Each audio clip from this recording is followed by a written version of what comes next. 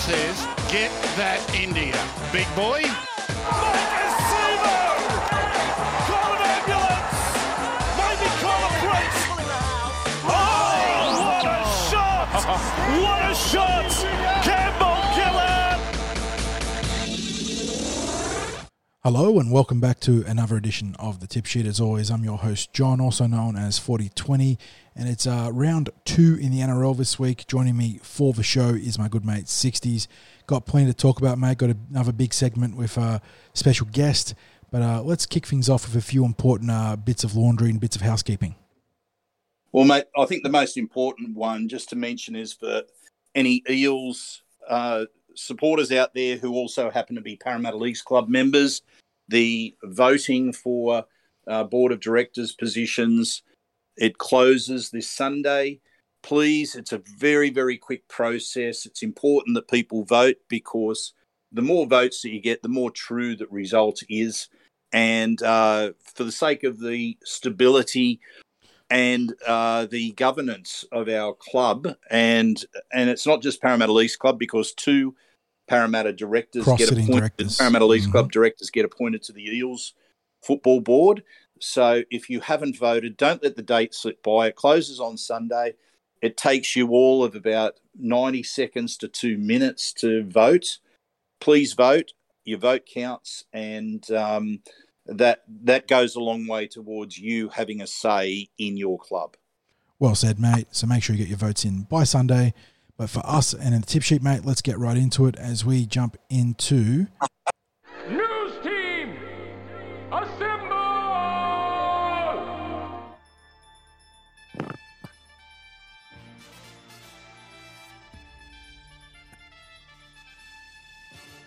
All right, let's talk Parramatta Eels news, mate. Not much doing this week, just a little bit of action.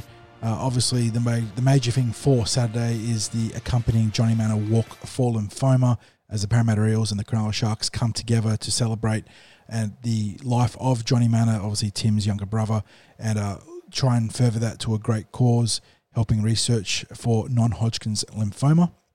The Eels and Sharks will have a number of ex-players, current personalities, club executives and leaders walking from Parramatta to PointsBet Stadium, which I think is in the vicinity of 35 kilometres, mate, in order to raise both awareness and funds for the cause.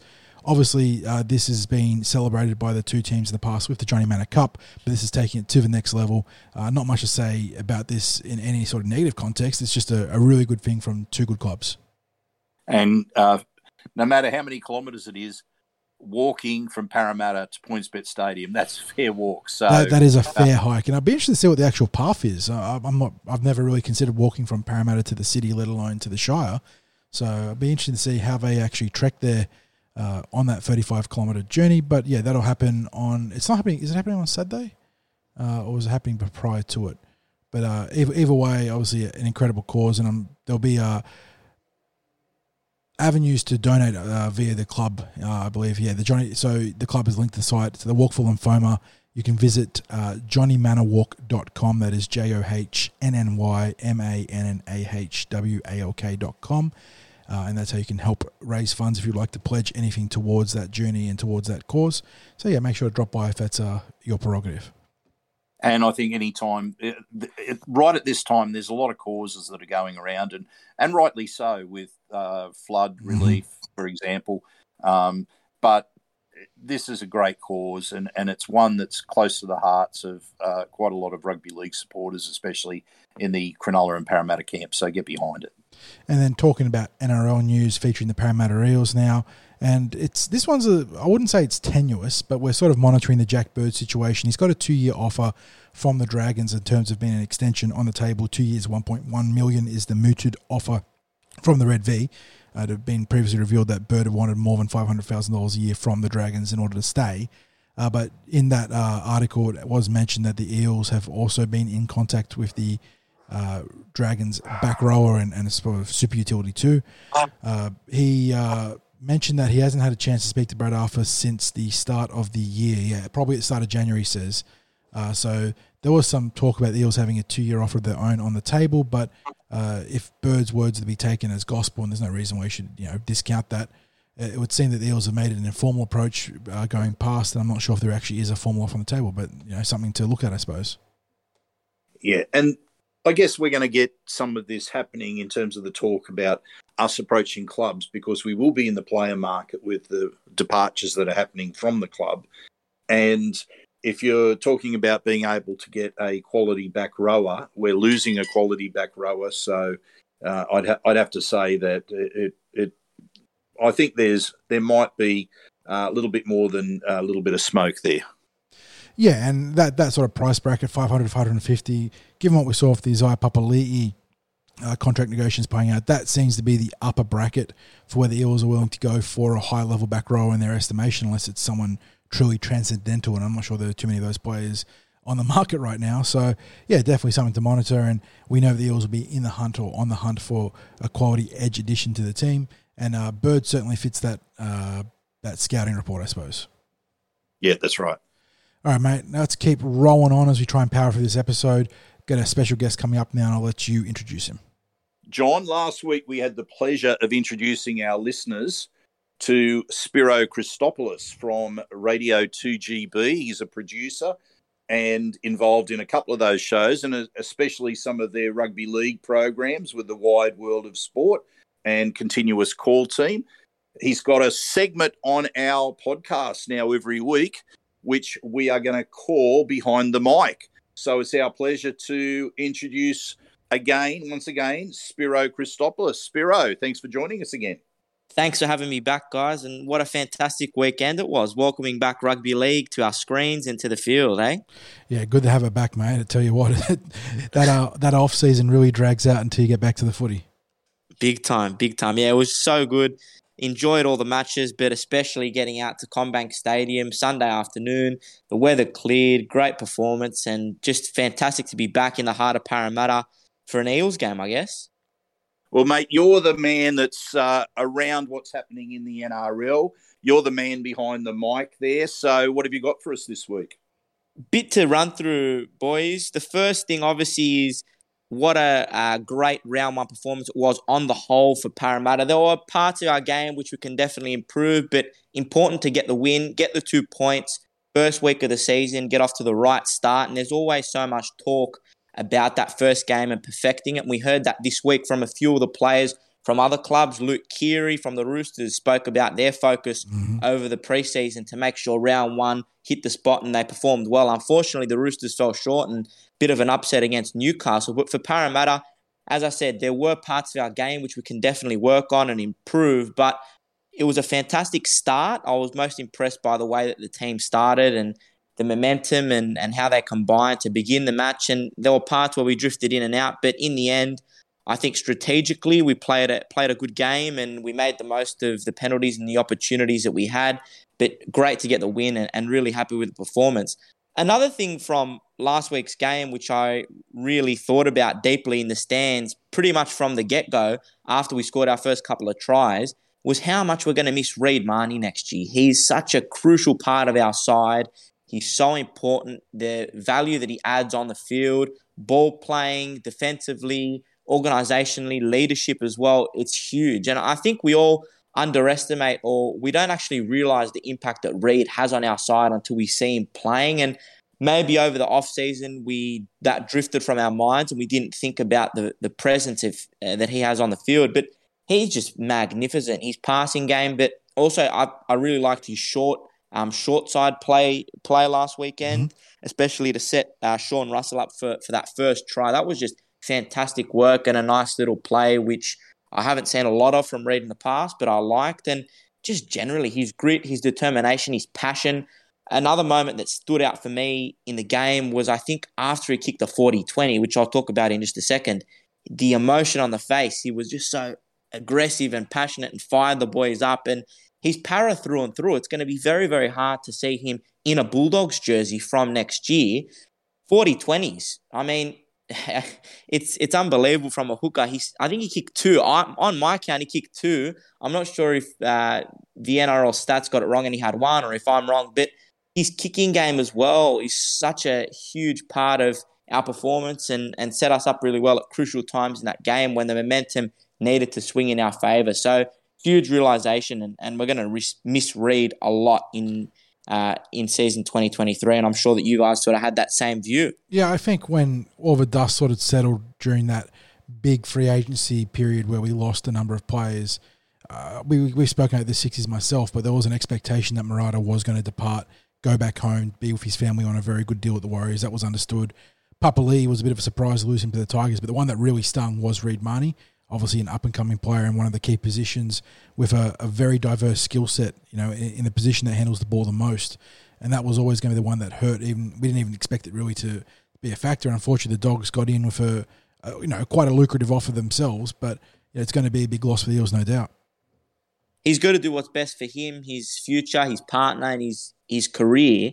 But I think that really we should have thrown as much money as we sort of could have at Reid. If it was for an extra 50 or 100 grand, it might have been worth keeping him because he's so crucial, as I said, to that team and that structure. Josh Hodgson's going to be a great little addition to the club, but as we saw last weekend, he's injury prone. He's one ACL or one bad knee injury off potentially being medically retired, as we've seen with a few players in the past. So I don't know if it's the smartest or most strategic move, and I know that the Bulldogs came in with a super lucrative offer, but Reid was one player that I think we had to lock down. It'll be interesting to see whether Hodgson really makes it to Parramatta. If he suffers a bad injury this year, I wouldn't be surprised if he is medically retired and he may not even come to Parramatta. You just never know what's going to happen. And I do wish him all the best, and I hope he makes it there, and I'm sure he'll have a great impact on the side, but he's not going to be Reid Marnie, that youth, that young player to the side. He'll bring a different style of play, but Reid is going to be a huge omission, and we're going to miss him. Another part... Yeah, I was just gonna jump in there too. The reaction of supporters, you can understand. There's that disappointment that's there. There's a little bit of anger that's there, but I think for some it was starting to cross the line. The way people were expressing their feelings about Reid leaving the club, and I think what we had to view from the point of time where he said he was gone, but he was going in 2023, is that we had to embrace the fact that he was going to be there in 2022. And if people had any doubts about how he intended to stamp himself in that last season with the club, surely those doubts were erased after that performance on the weekend, because you talked about everything that he brought, and I think on top of everything else, just that energy level that he brought into the game, it really emphasised his intent for the season. And I think we have to look forward to that. And next year, however it's covered, whether it be through Hodgson, whether it be through Rain, who incidentally had a cracker of a game in the Reggies on Saturday, or whether it's brought through someone coming through the system, like with now having Brendan Hands at the club and how he's going in the Reggies. However we cover it, we're not going to get another Reid Marnie. We need to understand that. But will we get someone who can fit our systems the way we needed to? Because let's face it, Reid's developed year on year on year, and as you even mentioned yourself, just then, Spiro, that there were some aspects of Reid's play that you hadn't really seen before from Reid, especially some of the blindside stuff. And that's an example of, that development being added to his game through the coaching systems at the club. So I'm hoping that first of all, we focus on this year, we get everything that we can out of Reid, and then we look at where we go when we get to that point. I mean, obviously the club's going to, whether they feel they need to do extra recruitment, whether they sort out just how stable that Hodgson's knee is, whatever the case may be. But, I'm looking forward to what Reid brings this year. The entire backdrop to the Reid Marnie situation in terms of him leaving the club provides a fascinating discourse. It's an eternal discourse really for all clubs in the NRL in regards to how you manage the cap, how you compete with some other clubs that are either going to offer up huge overs because they're trying to get out of the cellar like the Bulldogs, or they've got a better TPA situation when you look at, say, the Roosters and even the Melbourne Storm. We know for a fact that Parramatta's TPAs aren't anywhere near as powerful as some of those other big clubs, and they're trying to be a consistently competitive club via either junior development or astute recruitment, as we've seen in the past of guys like Niokore and Papali'i, both are going on to bigger contracts now. And yeah, there is so many pros and cons and good arguments on both sides of the debate. And like you said, Spiro, you would have loved to have seen the club pony up and pay Reid no matter what. And there is merit to that idea too, because it's such an important position. But on the flip side, I'm sure you could put a good argument for being more cap conservative and sort of sticking to your budgets. And if another club wants to overpay, you're going to have to let them overpay, because we've seen in the past with the Eels, you can get into cap hell very quickly when you start matching or making very big offers for outside your sort of evaluation rates. Definitely agree. And I think that is something that the club has got a lot better at over the last couple of years, especially. We're not going to just pay players overs just for the sake of keeping them, or we're very astute with our recruitment. And I think that's a big plus and something which our board and our behind the scenes and directors are doing a lot better. And that's a real credit to them, especially after the 2016 salary cap situation. But yeah, I agree with what you're saying. And that whole focus on this year, this season, winning a premiership is the main priority. And Reid still has a whole year to go, and he can make a big contribution, and he can lead us and guide us to a premiership. So I agree with you guys. That's completely the focus, and he can still do it this year. So a lot of excitement and potential around that. Another part of the game, the Parramatta game, which I wanted to chat with you guys about, is that right side defence. In my opinion, it's been an issue for quite a while, even when Blake Ferguson was playing in that wing spot. And now we've seen new recruit Bailey Simonson slot in there, and we're still seeing that same sort of issue. And I just think that the questions need to be asked of how are we going to solve this. It's one minor part of our game, which is costing us a lot of points and potentially going to cost us results throughout the year, and it has cost us results in the past. And I'm just a little bit concerned about the potential of that becoming a bigger issue as the year goes on. They just need to stamp it out, fix it. It's really, in my opinion, one of the main weaknesses in our game is that right side defence. I mean, Will Penasini is a great centre and he played really well on the weekend, but just, I don't know whether it's the combination, whether they're learning each other. Will's trying to learn Simonson being outside him. I'm not sure exactly what the problem was, but I just think we need to put that part under the spotlight, under the microscope, and work on that right side defence. Because the left side defence, we don't really have that issue as badly. It's more the right side. So I'm keen to hear what you guys have to say, but I think this is one part of our game which we just need to jump on and fix. Yeah, I think there was a lot of criticism that was levelled over the weekend at Bailey Simonson, and I was probably one of those that was thinking, he's doing something horribly wrong there, and I think there might have been one occasion where he left his wing when he shouldn't have. But when I was watching the replay of it, and there were some good camera angles that picked up his movements and also Will Penasini's, and you could see that they were holding their spots, but that entire side didn't number up in defence. And you could probably see it even from the stand that when the Titans were ready to shift to their left in a big way, you could see we were going to be cut short, and especially that try where they had a 2-player overlap when they ended up scoring. But you could see that Simonson was holding his spot. He was watching Will Penasini and where he was moving, and I think Will Penasini was looking at his inside. And I was just left with the thought that it was coming from further in, the issues on Sunday. So that was my observation, John. I'm not sure what you thought. Yeah, I feel when I looked back at the tape, the biggest error that Simonson made was at the start of the second half when Sammy managed to outleap him for that opening try, the only try of the second half. The right side issues I felt were more systemic of players on the interior of that right edge getting pulled in, stripping them for numbers out wide. And Simonson, maybe he could have played one or two of those instances maybe a little bit better, but I felt his positioning was relatively fair. But yeah, the Titans are able to strip us for numbers further in, and then once you get into that situation as a winger, it's either you bat the ball, get the intercept, or it's really a try. And so, I wasn't too upset with him defensively. I would have liked to have seen a little bit more offensively, but that's also a function of a team playing heavily to the left, where the other flanker scored a hat-trick within 33 minutes. That we'll get a chance to showcase him offensively and his speed in the upcoming games. But yeah, it certainly wasn't a flashy NRL or club debut for Simonson, but I wasn't too upset when I went back and looked at the tape. Yeah, and I think a lot of people were probably quick to criticise him, but as you guys have pointed out, it's a broader issue of that side defensively. There are plenty of wingers that make bad decisions defensively, and Simonson's going to make bad decisions throughout the course of the year. It just happens. It's one of the most polarising positions as a fan to watch.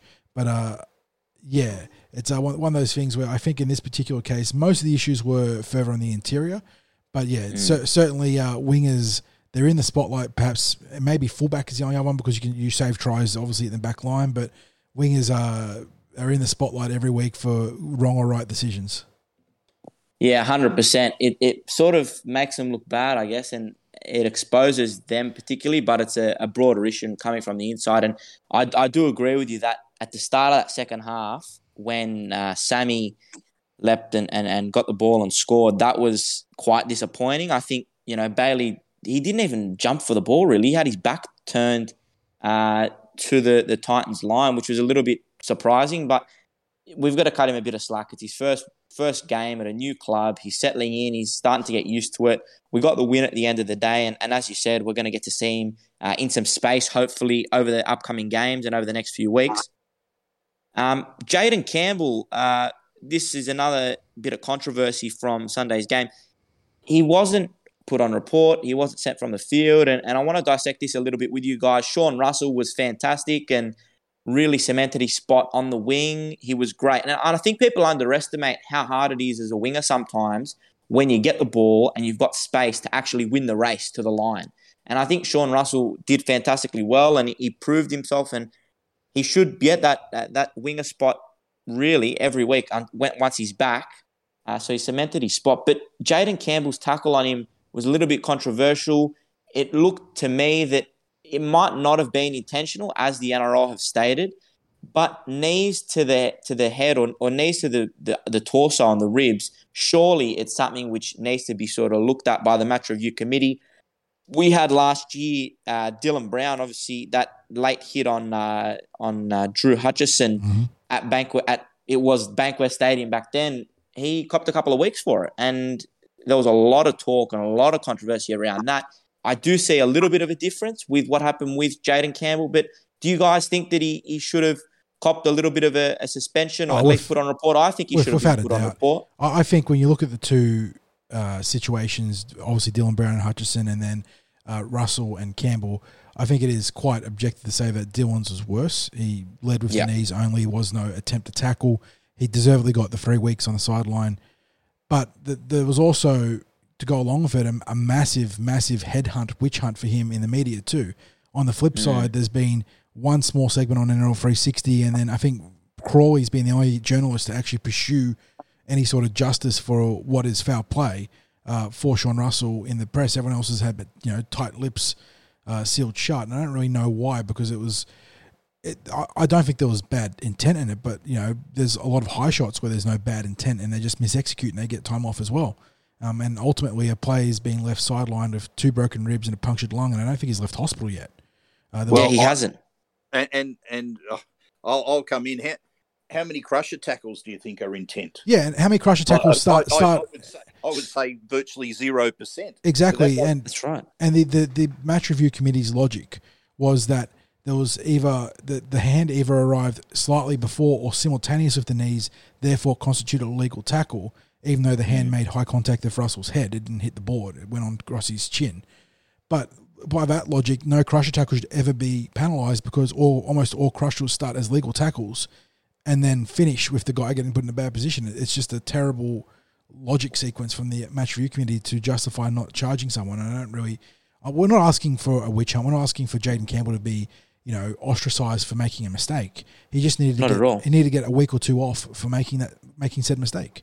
And the thing is, I want to come in here and say, was that his only? Exactly.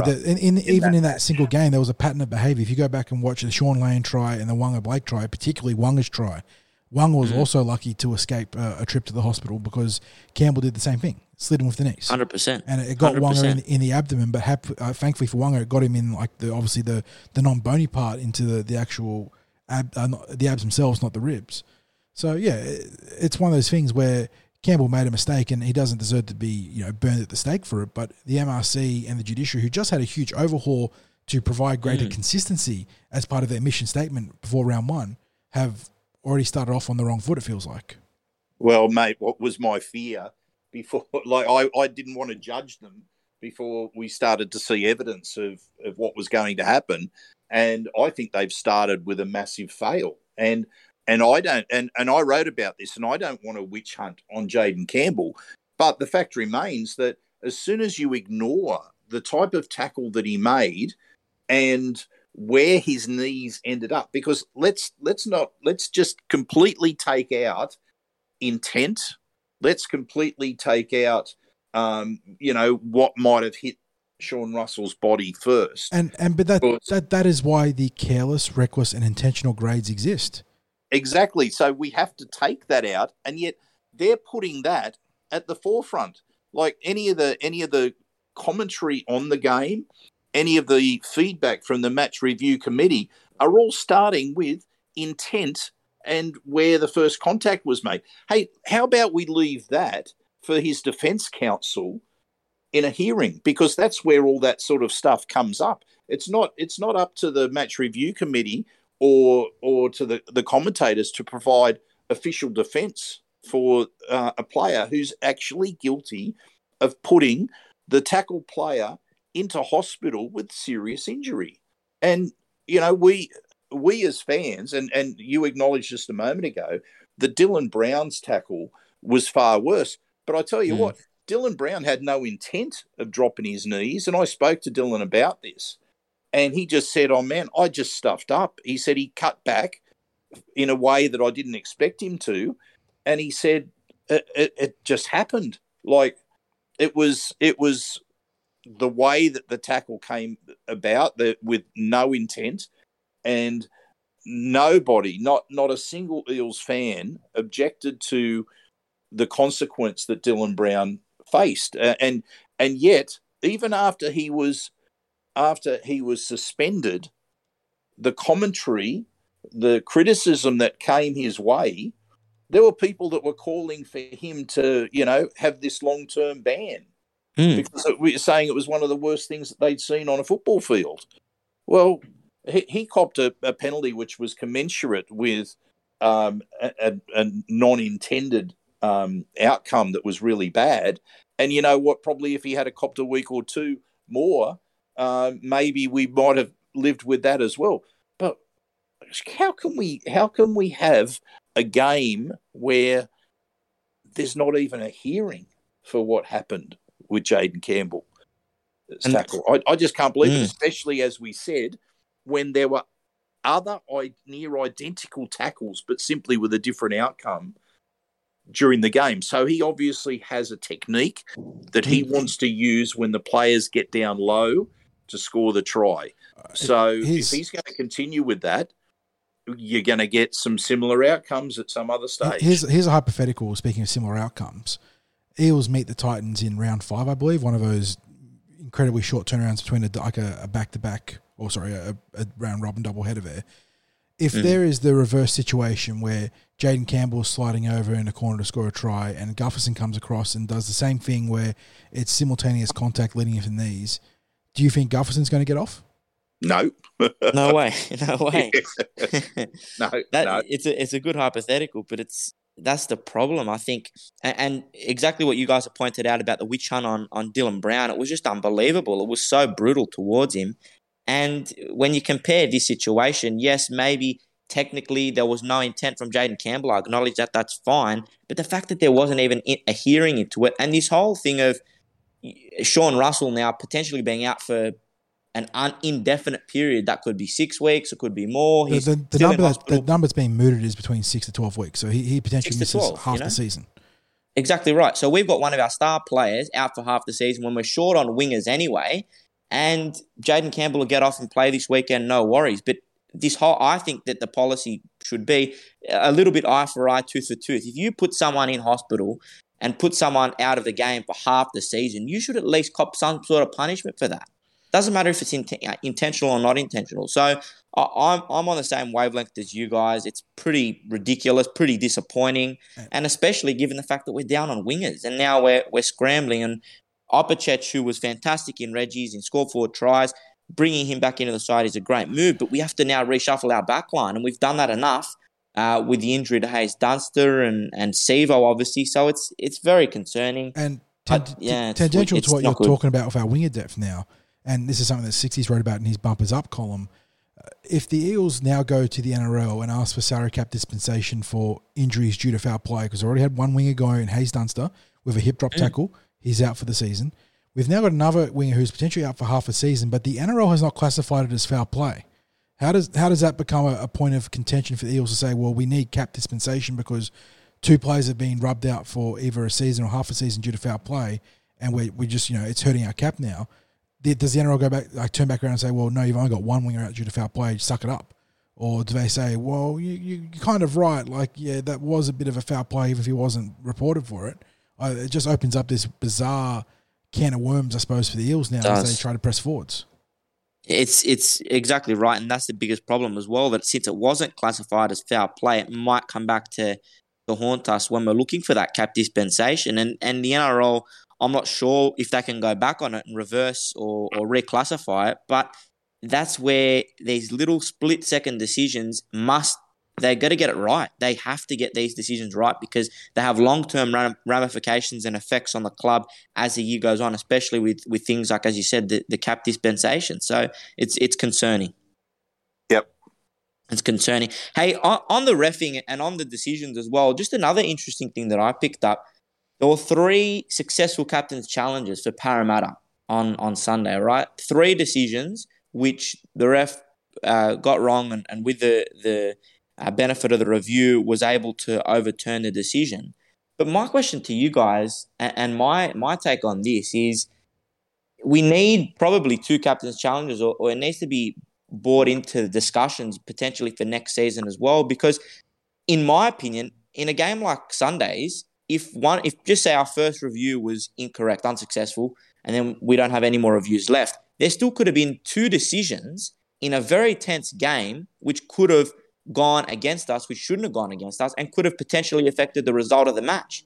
So I think there's an issue here in terms of these challenges. And yes, referees are humans; they make mistakes. This happens. But do we need 2 captain challenges? I think yes, it needs to be brought into the question and into discussions going into next year, because especially in close games, it does really affect the result, and little penalties here and there make a difference. 2 points, a penalty goal or swing of momentum, it hurts. So what do you guys reckon? I think my take on this has to be 2 captains challenges, and it just sort of exposes that the errors they're there with our refs. I think there's a lot of room to explore in that territory, Spiro. I think you look to cricket and their DRS, they had a number of years to play around before they got the number of challenges right in each of their respective formats, whether it's 50 over, Test cricket, or they don't actually do reviews in the Big Bash League in the 2020.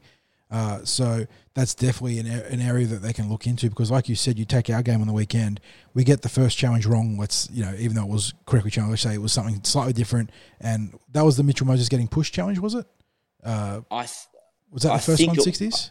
I think it was. So let's say that Mitchell Moses actually had his hand on the ball as he gets pushed out, and it was his fault that the ball comes out and we lose that challenge. But then you talk about the next 2 challenges, and they played a huge role in the Eels maintaining possession and Titans not getting a penalty, let alone to play the ball.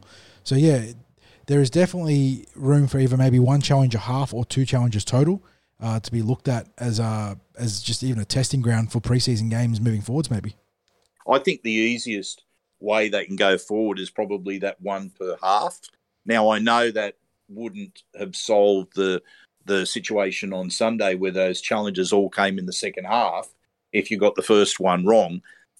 But given the number of times that we've seen in the past where a team has lost that first challenge, and then you see other instances later in the game, and the commentators are quick to say, "Oh, if only they hadn't burnt that earlier challenge, that one would go their way."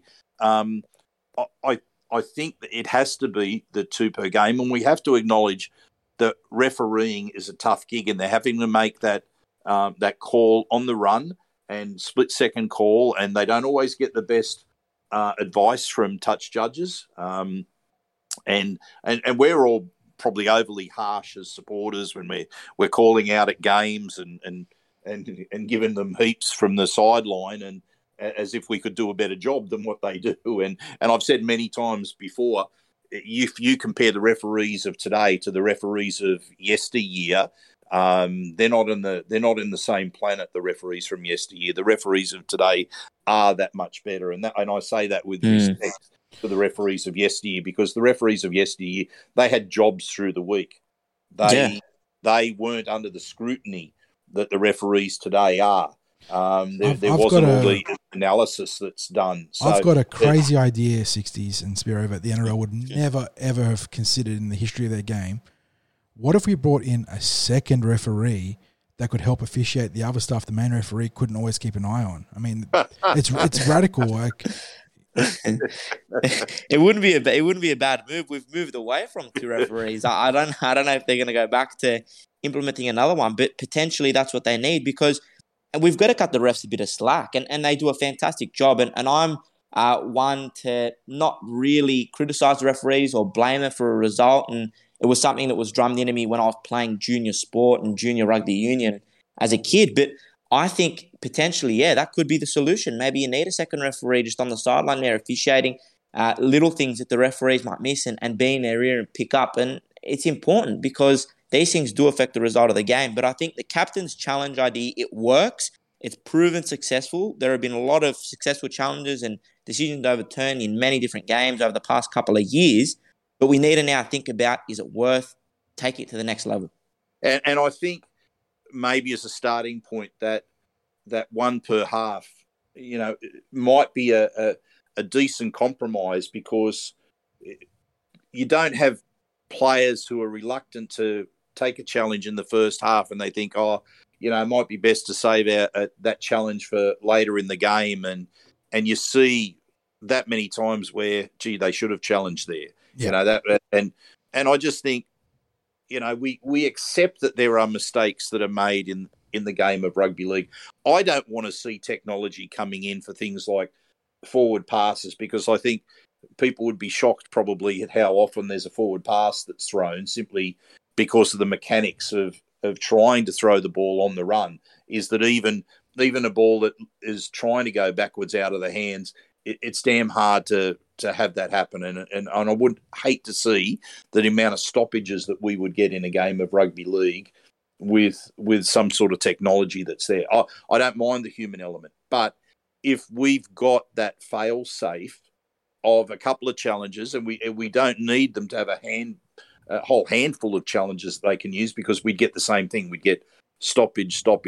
You can imagine what it would be if there was, each team had 4 or 5 challenges each, and the number of stoppages there would be, and teams using stoppages to take out the momentum in a game.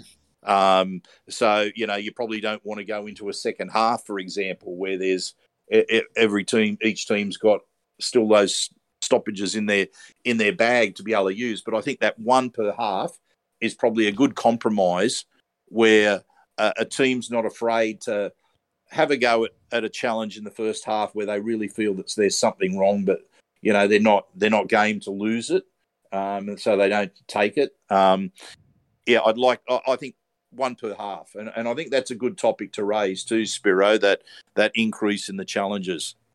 100%. And I think, as you said, it needs to be controlled, because we can't let it get out of hand. But it's just looking at the way we do it and how we can take it to the next level and make it better, because it's been very successful and it's been a great idea on the part of the NRL. Another point of discussion this week in the media after the first lot of matches was the independent doctor for HIAs being off-site. There was a bit of talk with the Roosters game. Victor Radley and others were pulled from the field with no concussion symptoms, but because this independent doctor had ruled them as a risk and potentially concussed, they were pulled from the field. I think that there is an argument to both sides of the case here. First of all, having someone at the ground, an independent doctor on the sideline, may make it easier and the system a little bit more sound, in that it'd be easier for them to make this diagnosis and ask the questions of the players and determine whether they're concussed or not, and then make a call. But then there's also the side of the argument there that if a person or if an independent doctor's on the sideline in a game, it's harder for them because they won't get the vision, the angles that they would get if they're offside in the bunker like they are now. So there's been a bit of debate on both sides on this one. I'm happy with sort of either, but I think I can see the reasoning behind why the NRL put them in a bunker. They get better angles. They're there. They're able to see things a lot better and also consult with each other off-site independently. But what do you guys reckon? Do you think that these independent doctors should be on the field, at the ground, on the sideline, or do you think they should be offside in the bunker? My take, they should be in the bunker and the system's fine the way it is, and you're going to get hiccups and with any system, you're going to get human error like there maybe was over the weekend. Yeah, I like having doctors that are there rather than ones that are trying to make an assessment just based on vision. I mean, if they're, how can I put it? I think the system as it stands, surely there's an element where there is a bit of refinement that can be done. So, for example, with the example with the Roosters, and you had the player ruled out for the rest of the game remotely without any examination by a doctor, then I would think that there has to be a fail-safe with that. So, for example, it might be that the call comes through from the bunker doctor,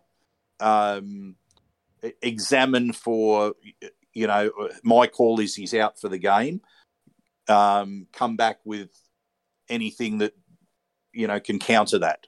So in that instance, maybe the Roosters doctor comes back, neck injury, no concussion symptoms observed under examination, past the HIA test, and then comes back, and then they then have, because let's face it, we're talking about a system that is there to protect the players, but also I think to protect the game. Yeah. I agree. I think that it was a long time coming, and independent doctors being involved is something which is crucial. It's important. It needs to be there, but there's just a little bit of tinkering. And I see where you're coming from, because it is frustrating as well from a club perspective when you've got someone that isn't even there, that's remote, that is ruling on a player and whether they're going to have any involvement in the rest of the clash. So I think that there are arguments to both sides here. Maybe they need to incorporate both and have an independent doctor on the sideline as well who can do that quick diagnosis, chat with them and work out what the issue is and do that regular concussion test protocol. But then also have someone maybe in the bunker that's looking at the angles to also advise them and sort of give an indication as to how hard the hit was or where exactly they were hurt, et cetera, et cetera. So there's refining. I think it's a good move, and I'm glad the NRL have implemented it so quickly and have done it so early in the season. But let's see how that pans out and what goes on with that. Cannonball tackles as well, boys. That was another thing last weekend, which not I don't think in our game. I don't know if you guys spotted any. I didn't notice any egregious cannonballs from either team. No, which I didn't. But in the Roosters game, it was an issue, and in a few other matches as well. I just think this sort of foul play. There's no room for it in our game. Agreed. They need to crack down on it because it's really dangerous and foul. It is foul play at the end of the day. It's foul play, and they need to do something about this because it's going to cause some serious injuries. It's going to put players out for large chunks of the season, and it's been an issue for quite a while, and they don't seem to be doing enough about it at this point in time. There are a lot of shades of grey when it comes to foul play and judiciary stuff in the NRL because of, like we've spoken about in this very podcast, how fast the game is, and you talk about snap decisions and how a high shot can happen, or even with Jaden Campbell sliding for knees, there is some justification toward, or the NRL's trying to have some justification towards it. Cannonballs are black and white. If a man is wrapped up, or a lady now at the NRLW is taking full flight, if anyone is wrapped up in a tackle's obviously completed, and there is there is no other action to be taken, and someone comes in below the knees and cuts them down and twists them back with the pressure of other two people tackling them or more, your only outcome there is to hurt. And you look at Lindsay Collins, who was a terrific player, representative caliber front row prospect, but he's got form now between the trial and this, and if he isn't correcting his technique right now, he needs to be rubbed out for a long time. And that goes for anyone else that is a repeat infringer for cannonballs. Anyone that just does a cannonball in general, that the only outcome you're going to have is a serious knee injury for the person that's running the ball up, and there is no place in our game for something like that. We saw even in the trials, I don't know if you guys remember, Roosters played the Tigers at Central Coast Stadium a couple of weeks back now. Lindsay Collins did it there did as a well. cannonball, and he was fine, right? So it's and I think this is a broader issue as well of identifying players that have particular parts of their game which need some ironing out. I know Dylan Napa from memory had an issue with his tackling technique, and Jack Hetherington is another one. I mean, another sin binning on the weekend. This guy, he needs to clean his game up. So I think it's a broader issue of identifying where players have this repeated behaviour, like a cannonball, and they need to just stamp it out and address it with the player and say, look, you need to fix it. You need to do something about it. Otherwise, there'll be consequences. Then you also look to that later game on Saturday, which was on the continuous call team. I was there. I wasn't at the ground, but was covering it in the studio. Trent Luero, I think his name is, a Storm player. Yeah. He dropped the cannonball on Luciano Leilua. Now, Luciano was in agonising pain. He was on the ground for about 2 or 3 minutes. He was, and he's actually revealed that he's got a knee clicking issue following that. So he's had that issue. Now, he's obviously hurt, and he'll battle it, and he'll get through it. But Trent Luero from the Storm, he wasn't suspended or fined or anything at all. And so, this comes back to what was 60's big gripe with the judiciary and has been for years, is the inconsistency in the messaging that they're sending because of it. And maybe it's a big club, little club thing, as Holbrook was trying to spin it as, even though they got the benefit of it being a small club with Campbell. But it just feels like they're pulling numbers out of a hat. Or if you watch that South Park episode where they tried to get the warranty on the blender, I think it was, and there's a headless chicken running around on a playing board, and they give you the result. It feels like the judiciary and the match review committee do not know what they're doing on a case-to-case basis. And they spoke about this year instituting a video library in order to create greater consistency on charge-to-charge, case-to-case sort of basis. But here we are, round one, and we're literally getting players that should be rubbed out for weeks for what can only be described as borderline intentional foul play, and they're getting fines or nothing. It's crazy. Yeah, I think actually thinking back, I think Luero actually copped $1,000 fine. But what's an $1,000 fine to him when you're earning hundreds of thousands of dollars a year? So there's an issue there with cannonballing. They need to do something about it. We saw it last week. I'm sure we're going to see it again, but they need to address that as well. Mm-hmm. And just to wrap up, guys, on a bit of a lighter note, change of pace here, but Mitchell Moses, some good news this week that he's actually going to become a father, which is exciting for Mitch. I know that we all know that Gutho welcomed Romy, his little girl, into the world not too long ago, and now Mitch Moses. So who knows? We could have, believe it or not, Gutherson and Moses line up together for Parramatta in an NRLW side. in NRLW jerseys. You could have little Gutho Jr. at the back and Moses Jr. in the halves. Wouldn't that be a sight, hey? That would be something, wouldn't it? To see them pushing the Eels towards NRLW glory in the future. Obviously, a very warm congratulations to Mitch. That's a massive milestone for any individual, and I'm sure it might even spur him to greater heights. A lot of players, even though there is the problems that come with a young kid in terms of rest and whatnot, a lot of people really take a step after having a kid as well in their lives. So looking forward to that for Mitch. Hey, and just quickly on another lighter note, before we finish up, Clint Gutherson, his Gutherino was unfortunately mocked on the weekend. I don't mind that. For all the sort of outrage about the Campbell incident, which is understandable, I think those sort of bits of spice in the game, I don't mind them. It sets up a really cool rematch for Guffo and Sammy in round 5, where if Guffo ends up scoring down Sammy's side, he's dropping the Gufferino on him. Hey, Guffo actually came out, I think it was yesterday or it was a couple of days ago, and he said that he liked the friendly fire, and he said there was no bad blood between the pair, but he will be looking for revenge and quick turnaround. I mean, we play the Gold Coast in under a month on the away, so it'll be a trip to the Gold Coast to Cbus Super Stadium. But yeah, it was quite funny to see, and poor Gutho, he had a bit of a hard time of it there. He got left to clean up and pick up the pieces of the puzzle at the back there and save some tries, and he fell short, unfortunately, but he still looked good, and I think it's going to be a great year for Gutho, and a thrill to see him out there, but I'm keen to see the Gutherino. I actually spoke to him at the captain's call, the media launch 2 weeks ago about the Gutherino. It was actually named by a bloke in a bar a number of years ago. I'm not sure if you guys are aware of that, but Gutho did give me a bit of insight, and he has revealed that he is going to consider potentially renaming it this year. Rebranding? That's big news. You've broken something pretty big there. We're gonna have to now.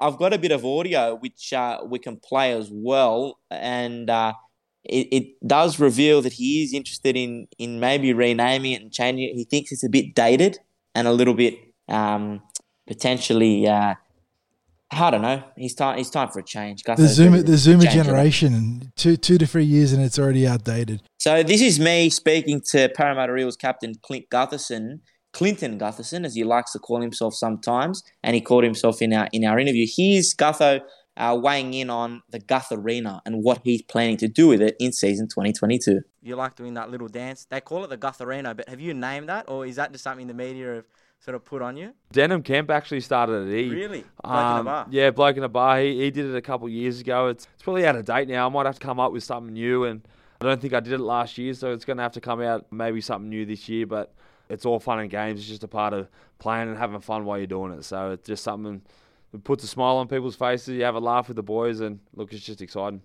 Well, that was a great little soundbite there, Spiro. Thanks for that one, mate. Looking forward to more of those in the future, and looking forward to how fans will take the rebranding of the Gutherino. It's one of those little wait and see things now for fans. So nice little exclusive drop there by Spiro on the tip sheet. As always, mate, thanks for coming on. Hope you're doing well, and we'll catch you next week with everything behind the mic and everything around the NRL. Yeah, thanks for your time, boys. It was great to chat again, and big game this week, Cronulla, PointsBet Stadium, heading back there. It'll be hopefully a big crowd Saturday night, and hopefully we go 2 from 2, get the win on the road, and prepare for a huge game, round 3 in Melbourne against Melbourne. Thanks once again for having me on, and go Para. That's it, brother. Catch you next week. And the show must keep rolling, 60. So while we say goodbye to our good mate Spiro, let's move on to the previews. Got a massive weekend of action coming up ahead because the junior reps are back after their hiatus due to the insane weather conditions that we had. It's going to be a triple header out at New Era Stadium, kicking off at 10:30am in the Tarsha Gale. The girls will be playing the North Sydney Bears. Indeed, the Eels are playing the Bears across all 3 games. Obviously, the Gale are the best positioned out of our 3 junior rep teams, looking to make a legit push into the finals this year. Looking forward to seeing how they come out of that prolonged break. There's not too much to... I mean, probably the biggest omission here is Alicia Bell, the sharpshooter on the wings. Maybe, I have to guess she sustained some sort of injury at training or at school. So that's an unfortunate out for the Eels, meaning that they might have to go up in 4s instead of 6s, and that was a huge competitive advantage for them. But aside from that, it looks like the team is quite well equipped now coming out of that break. Moving on to the mats and ball. The mats will kick off at 12 o'clock and the ball at 1:30. Mats looking, I think, pretty much full strength here.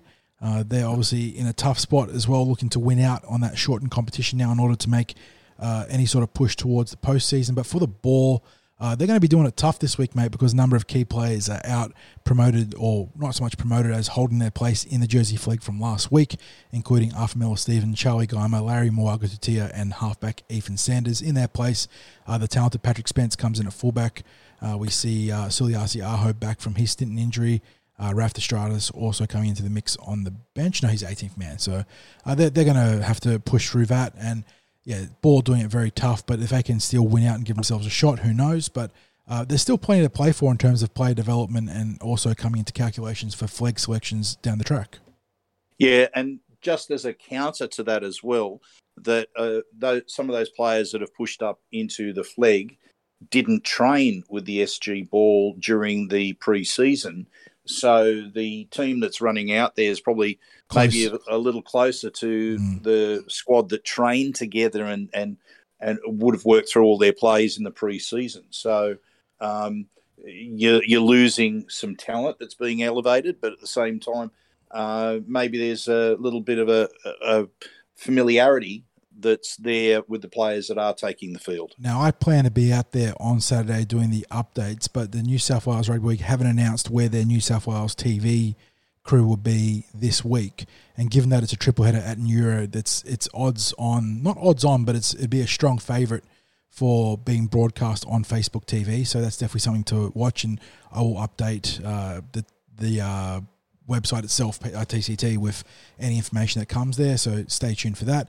But let's move on to the Jersey Flegg as we continue on our grand set of previews. They're going to be heading out the PointsBet Stadium on Saturday as the curtain raiser for the NRL. Kickoff there is 3:15 p.m. out at PointsBet Stadium. This is the team, pretty much the same team, barring one or two changes due to what I believe is suspensions that fell just short of the Dragons in controversial circumstances. At fullback this week, after being in the centres last week, is Corey Fanning, one of the impressive players across trials and round one. On the flanks, Arthur Miller-Stephen and Matthew Komalafi. In the centres, Josh Tuipulotu and Charlie Geimer. So no sign of Lockie Blackburn still, mate, which is a bit unfortunate, but we'll have to watch that one. In the halves, Dontoria Louis and Ethan Sanders. In the front row, Jack Colovardi and David Hollis. And I believe that we had a suspended front row from the game there, one of the new recruits. But in the back row, you've got Nikau Raphael. Sorry, at dummy half, before I get to the back row, is Cruz Natili Schmidt. And in the back row, Nikau Raphael, Cruz's brother, Felix Natili Schmidt, and Ryan Jones at lock forward. On the bench, David Tui, Brock Parker, Larry Mwaga Tutia, Jaden Skinner, and Ben Olsen. And so just one or two changes there. We have the winger Terrell Williams dropping back out as the back line gets tweaked a little bit. And then in the front row, if I just quickly find out, sorry, from 2 seconds to find my game blog. It was, pardon the wait here, Tavita Tamuapenu was the player that I believe was put on a report at one point during the game 60s, and it looks like he might have copped a one-game suspension or thereabouts. Yeah, look, a very unlucky loss last week. I don't want to spend too much time worrying about the calls that didn't go their way. Let's just say that the calls didn't go their way. There was quite a few. I thought they were reasonably significant. By the same token, there were areas in our play that we can work on because there were still opportunities to win the game, and that's really what the coaches have to focus on, is what needed to be done to get the win rather than the things that are out of their control, like calls. And I thought it was quite a promising performance from them last week. So looking for them to maybe take positives out of the game, even a little bit of momentum from that game, and get the win this week. And the Sharks coming off a first up victory for themselves over the Canberra Raiders, 42-24, so a palindrome right there, out at Henson Park. So obviously hot start for them. But Eels looking to kick off their Jersey Flegg campaign in round two, and I think they'll acquit themselves pretty well. I like the balance of this team, 60s. Yeah. It's, as I said, I think that there's a lot to like about this team, and I saw aspects of their play that I think were lacking a bit last year. Last year wasn't the best year for the Jersey Flegg, and very strong performances last week, and perhaps none better than Corey Fanning, who's moved from centre that he played last week to fullback, with Arthur Miller-Stephen moving from fullback to wing. Mm-hmm. Moving on to the New South Wales Cup, who will be kicking off on Sunday at 12:45 p.m. This is a proper home game for our Reggies after getting the surprise home game last week where they dispatched the Dragons in expert style. They'll be taking on the affiliate for the Sharks in the New South Wales Cup, and that's the Newtown Jets, who, like their Flegg counterparts, had a strong victory in round one, 36-22 over the Canberra Raiders. For the Eels, they look like this as they sort of bend to the whims of the NRL roster and their injuries. Jordan Rankin moves from the halves to fullback. Solomoni Naiduki and Zach Sini, the new face that joined us ahead of that game against the Dragons, on the flanks. Hayes Perham goes from fullback to centre, with Samuel Loizu also partnering there on the other side of the field. In the halves, Jack A. Williams and Jake Arthur, coming back from NRL duties, partner each other on each side of the field. In the front row, Ofahi Ogden and Wiramu Greg, who makes his return from a calf injury, will be on either shoulder of the outstanding Mitch Rain. In the back row, Ellie Elsgaham and Dan Keir are on the edges. Kai Rodwell at lock forward. Bench consists of Brennan Hands, Peter Tatio, Luca Moretti, and the big unit Keaton Walkington Meads, who all got pretty good action last week, I thought. All 4 players making nice contributions from the interchange. Peter Tateo was possibly even quite a revelation. He was very impressive, handled the physicality of the grade with ease and was actually throwing guys around, honestly. So excellent debut from the young prop forward, or young middle forward, really, who is flag eligible in 2022. So great signs there. They'll be taking on a Jets team that has got a good mix of NRL experience and just good young players. Former Eel Reece Davies there in the halves, actually. So that's a nice little revenge matchup for both players. And also Charbel Tatsapali, 60s, one of our favourites, who made the jump this year across to Cronulla. And he's a fantastic young man that I can't help but wish the best, except for this week, where I hope that he has a decent game, but they end up losing. But do love Charbel, and I hope he has a good run towards an NRL debut with the Sharks. But this game kicking off at 12:45 p.m. on Sunday. I should be out there out at Kellyville Park, hopefully be able to cover this one. Just got to wait and see what my calendar contains. But I'm not sure if this one will be broadcast on Facebook by NSWRL. Alrighty, keeping the show rolling into the NRLW. This one is on Sunday as well. Kick-off at 12 o'clock p.m. out at McDonald Jones Stadium as the Eels get a home game away from home as part of the consolidated NRLW rounds. Dean Witters has made a couple of changes this week in his team with 60s. Young rookie Emily Curtin retains her place at 5'8" after an impressive debut. Rakia Horn is scheduled to come back from a foot injury on the wing, pushing Abby Church back to the bench. Nita Maynard is also back at dummy half, which is a big boost to the team, obviously. Philomena Hanesi, who unofficially started last week against the Titans, gets her first Team West Tuesday start in the number 8. Swapping jerseys of Kennedy Charrington goes from 8 to 10. Aside from that, I believe the Eels are unchanged in the starting lineup. Shirley Mullinger drops back to the bench due to Maynard's inclusion. Abby Church, likewise, I mentioned, already back on the bench. Serena Naitoka comes on now, returning to the team as a utility player on the bench. Ellie Johnson holding down the final spot on that 4-girl or 4-lady interchange. Extended roster features Christine Pauly, Jade Efford and Tess Staines, Mariva Swan, Katrina Phippen, Teresa Eiton, and Tamaya Kelly-Sines, who drops out of a team this week for the first time in the season. Maybe just getting a week off to refresh. It is worth mentioning, although Eiton is named in the team, she's actually out until round 5, I believe, with facial lacerations.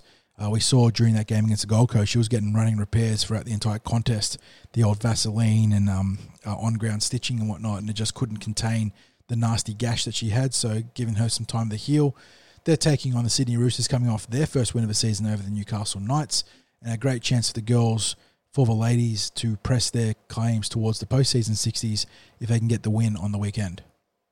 Look, there's no doubt that the Roosters have not been able to get the results that their roster probably warrants. So to me, it's a danger game because you don't look at the fact that the Roosters only just got their first win. I look at the roster that they've got there and knowing that they're going to be able to turn it on. They will be a tough opponent. Great inclusion last week with Emily Curtin getting the spot in the halves. I thought she played a tremendous game. It was great for the girls to win in front of the home fans. The chant was happening for them. You could see they were pumped. A very strong second-half performance from Maddie Studden as well. And Bo Betty Welsh, well, there's not too much that you can say about it. I put up on Instagram that she's the real Bo Nose. Let's hope that they can continue on their winning ways because a win this week pretty much guarantees that they'll play finals footy. And that's going to be must-see TV as they go to McDonald Jones Stadium in Newcastle. But before we get to that game, in terms of the chronological order on the weekend, we'll know the result of the NRL fixture because they're kicking off at 5:30 p.m. on the Saturday evening as part of the middle game in that Super Saturday Fox block. Eels travelling out to PointsBet Stadium to take on the Sharks. And the fallout from the game against the Titans didn't just include Sean Russell 60s. Big Ryan Madison picking up a hamstring injury that's going to sideline him for a few weeks, unfortunately, and leaving the Eels a little bit short on depth here, but they've got some quality replacements, thankfully, in the short term. We obviously don't want too many more injuries because not many teams can absorb 5 or 6 frontline players going down, which is what the Eels are now at, which is kind of scary because Marata Niokore also has a calf strain from training, I believe. But Arthur's named his team as such. Captaining or co-captain the team at fullback is Quinton Gufferson, with Wonga Blake pushing out to the left wing, Barry Simonson on the right. Will Penaseni will be partnering Simonson on that right edge with Tom Opachich, coming off that 4-try effort in reserve grade on the left centre position. In the halves, Dylan Brown and Mitchell Moses. The forward pack, the only change this week is at lock forward, which means that it's Junior Paulo and Big Reg, Reagan Campbell-Gillard in the front row of Reid Marnie, Sean Lane and Isaiah Papali on the edges, and then I think almost surprisingly maybe Oregon Kafusi picked into the starting team over Makahesi Makatoa, but Oggy getting the chance to impress his future employees this week, and hopefully has a big game there. But on the bench, that means the Big Mac attack, Mount Krakatoa himself, Makahesi in the 14, Bryce Cartwright, Ray Stone, and Nathan Brown making his return to the NRL after a fairly solid, I'd say, about 50 minutes in reserve grade last week. Extended roster features Jake Arthur, Mitch Rain, Kai Rodwell, Hayes Perham, Wiramu Greg, and Solomon Inaiduki, and finally Samuel Loizu. It's 24 men this year, got to remember. So, lots of backline options there for the Eels in case something goes wrong and the curse continues the training. They've got Naiduki, Loizu, and Perham all there ready to jump in the extended roster. But I think by and large, 60s, quite straightforward substitutions or replacements from Brad Arthur here. Opachich is the no-nonsense guy that you know what you're going to get, and he plugs into the centres nicely. Wonga Blake, we know, can do a fairly good job on the wing. The alternative obviously being playing a rookie like Samuel Loizu or maybe even the Rora Solomon Inaiduki on the flanks, and that's a big gambit, especially when you're pretty confident the team get the job done elsewhere. But otherwise, Oggy starting at lock forward over Makatoa or even Ray Stone. I don't think there's any drama there. I just think that Makatoa's got the better engine to play bigger minutes and Oggy can come off the bench, but we'll wait and see how that plays out on the day. Yeah, I think basically what BA's going for there is experience, and I think once you start to see Nathan Brown out there on the field, I wonder then how many minutes he's going to play. It may well be that from the moment that he comes out on the field, he stays out on the field. Yeah, so, that's true. And on the flip side, I don't think there's too many surprises in the Sharks lineup. Will Kennedy at fullback, Katoa and Ikavalo on the flanks, Ramian and Mortal on the centres. The young Matt Moylan, forever young Matty Moylan, 5'8", with Nico Hines at halfback. They've got Rudolph, Hamanueli and Blake Brayley in the front row. Nakora, Wilton and Finucane, who captains the team from lock forward. On their bench, Aiden Tolman, Talakai, Royce Hunt, Andrew Fafita. Then their extended roster is Luke Metcalf, Cam McInnes, who is a chance of coming into this game if he passes a fitness test, Connor Tracy, Jensen Tuampia, Lachlan Miller, Jaden Berrell, and Franklin Pele. This is a pretty solid Sharks outfit, 60s. They fell just short of the Raiders due to a really fancy set play from Ricky's men, and some probably a slow start also hampering them in that contest. But they've got a bit of strike there. Nico Hines looks pretty handy at halfback. And they've got some good finishes in the back line. And they've got a bit of rough and tumble in that forward pack. Rudolph and Hamanueli don't mind to rumble. Nakora brings a bit of class to the edges. And Finucane is a rock at lock forward. Yeah, I'm trying to work out the way that they're going to play this because, as you said, they've got the rough and tumble in the forwards. But they've also got that pace out wide, especially with William Kennedy really poses a threat the way he injects himself into the back line. And if you give him just that little bit too much space, if you hang off him, he's through the gap. So we have to make sure that we get our right side sorted. I know that Kennedy, just on the bits that I've seen of Kennedy, he seems to prefer coming in on their right side in attack rather 100%. Than their left side. But I'm sure that they've been working on hitting their left or the Eels' right. So it's something where we can't afford to hang off there. I think that, we have to expect that they're going to hit their edges and out wide despite the strength that they've got in the forwards. Should be a good contest. Obviously, I'm expecting that the Eels will get over the Sharks. I'd like to think that perhaps we're going to play this a bit tighter this week. I don't get me wrong. I like the expansive football that we played in the first half, but it really didn't seem to help our mindset in that half. The errors were there, and maybe take the errors out, and it's a different ball game. But it just seemed like our minds were all about almost a game of touch football in that first half. And while it was scoring entertaining, so easily at times that maybe we fell into that trap. yeah, while it was entertaining, I just felt that we weren't in there for the physical contest, whereas the second half became that physical contest, and we saw the ball being turned in back towards the forwards a lot more in the second half, and Jake Arthur copping a bit of criticism in his role in the halves, where the ball was being turned back inwards rather than outwards. But in retrospect, I think that the mindset of being in the grind was the way to get the win last week. I just had that feeling that the way that the game was opening up, that was suiting the Titans more than it was the Eels. So I'd be interested to see how we play against the Sharks. As I said, I suspect that we might be aiming for a bit more of a grind, but that's just supposition. So interested to see how it plays out. Mate, what's your tip? Because I'm tipping the Eels by 8 points. I'm going to tip, say, an 18-10 scoreline. And first try scorer, I'm going to go for the Iceman, Papali'i, as first try scorer. If I recall back to the Para podcast this week, I think I tipped a 10-point victory. Similarly, kind of a tough game where you get to double digits but not much else in terms of your lead. So I think I went 22-12 or 20-10 off the top of my head. So kind of the same ballpark as you, just that extra 2 points on the margin. First try scorer, I think it might be Quinton Gufferson this week. I feel like he's going to be looking to bounce back, and we know he's got a fantastic cutout pass on that right to left side, but I think he'll get over early for the first try scorer for the Eels. Well, mate, it's as you say, we're going to be a little bit earlier in the week with the game being on the Saturday this week. It's the 5:30 game, is it? 5:30 slot, yeah. So sandwich in the middle on Super Saturday. Yep. So, look, we pride ourselves on getting these early season points. I mentioned through the week that the Eels have not finished any round in the NRL outside of the top 8. Longest streak in the competition, baby. Yeah, since round 1, 2019. Better than round the Roosters. 1, 2019.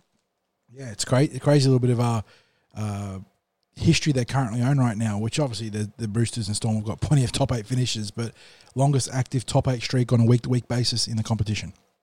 Yeah, and this week, a loss this week, given it was a narrow victory last week, you wouldn't want a loss this week because maybe that puts it under threat. So I think this is, whilst it's not a must-win game, I think it's an important game in the Eels' planning for the season because, first of all, you want to start to snag some of those away games. I think the Sharks are going to be stronger as the year goes on, as they start to get used to their new combinations. New coach, new combinations, 100%. Yep.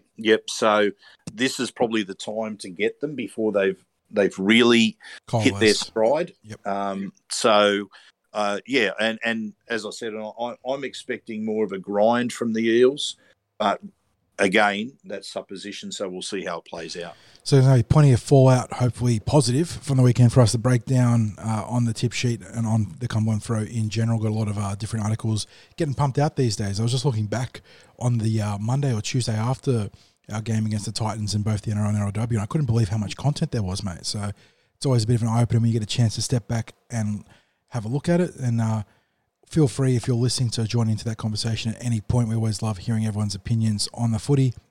And like 60 started this show with, just want to remind you, if you're a voting eligible member of the Parramatta Leagues Club, make sure to get your vote posted in, whether it's electronic or... Do they do in-person voting still, 60s?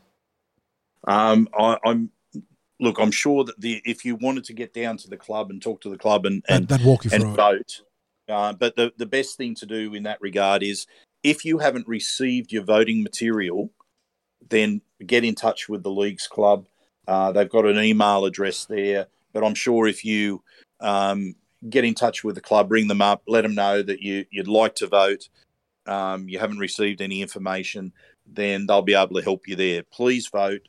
Remember, the we battled for so long to have the right sort of governance, to have stability in the club, because the Leagues Club is the owner of the Parramatta Eels National Rugby League team, and we get the directors that are on the board from the Leagues Club, that two of them that are on the football board. So you can see why it's important there as well. So, yes, make sure you vote before Sunday.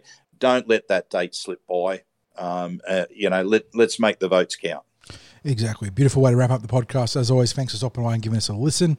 You can always drop a comment on the Cumberland Throw itself for this, or you can give us a bit of a like and a subscribe on SoundCloud. But otherwise, stay safe, enjoy the football this weekend. We'll catch you guys on the other side. Go the Eels.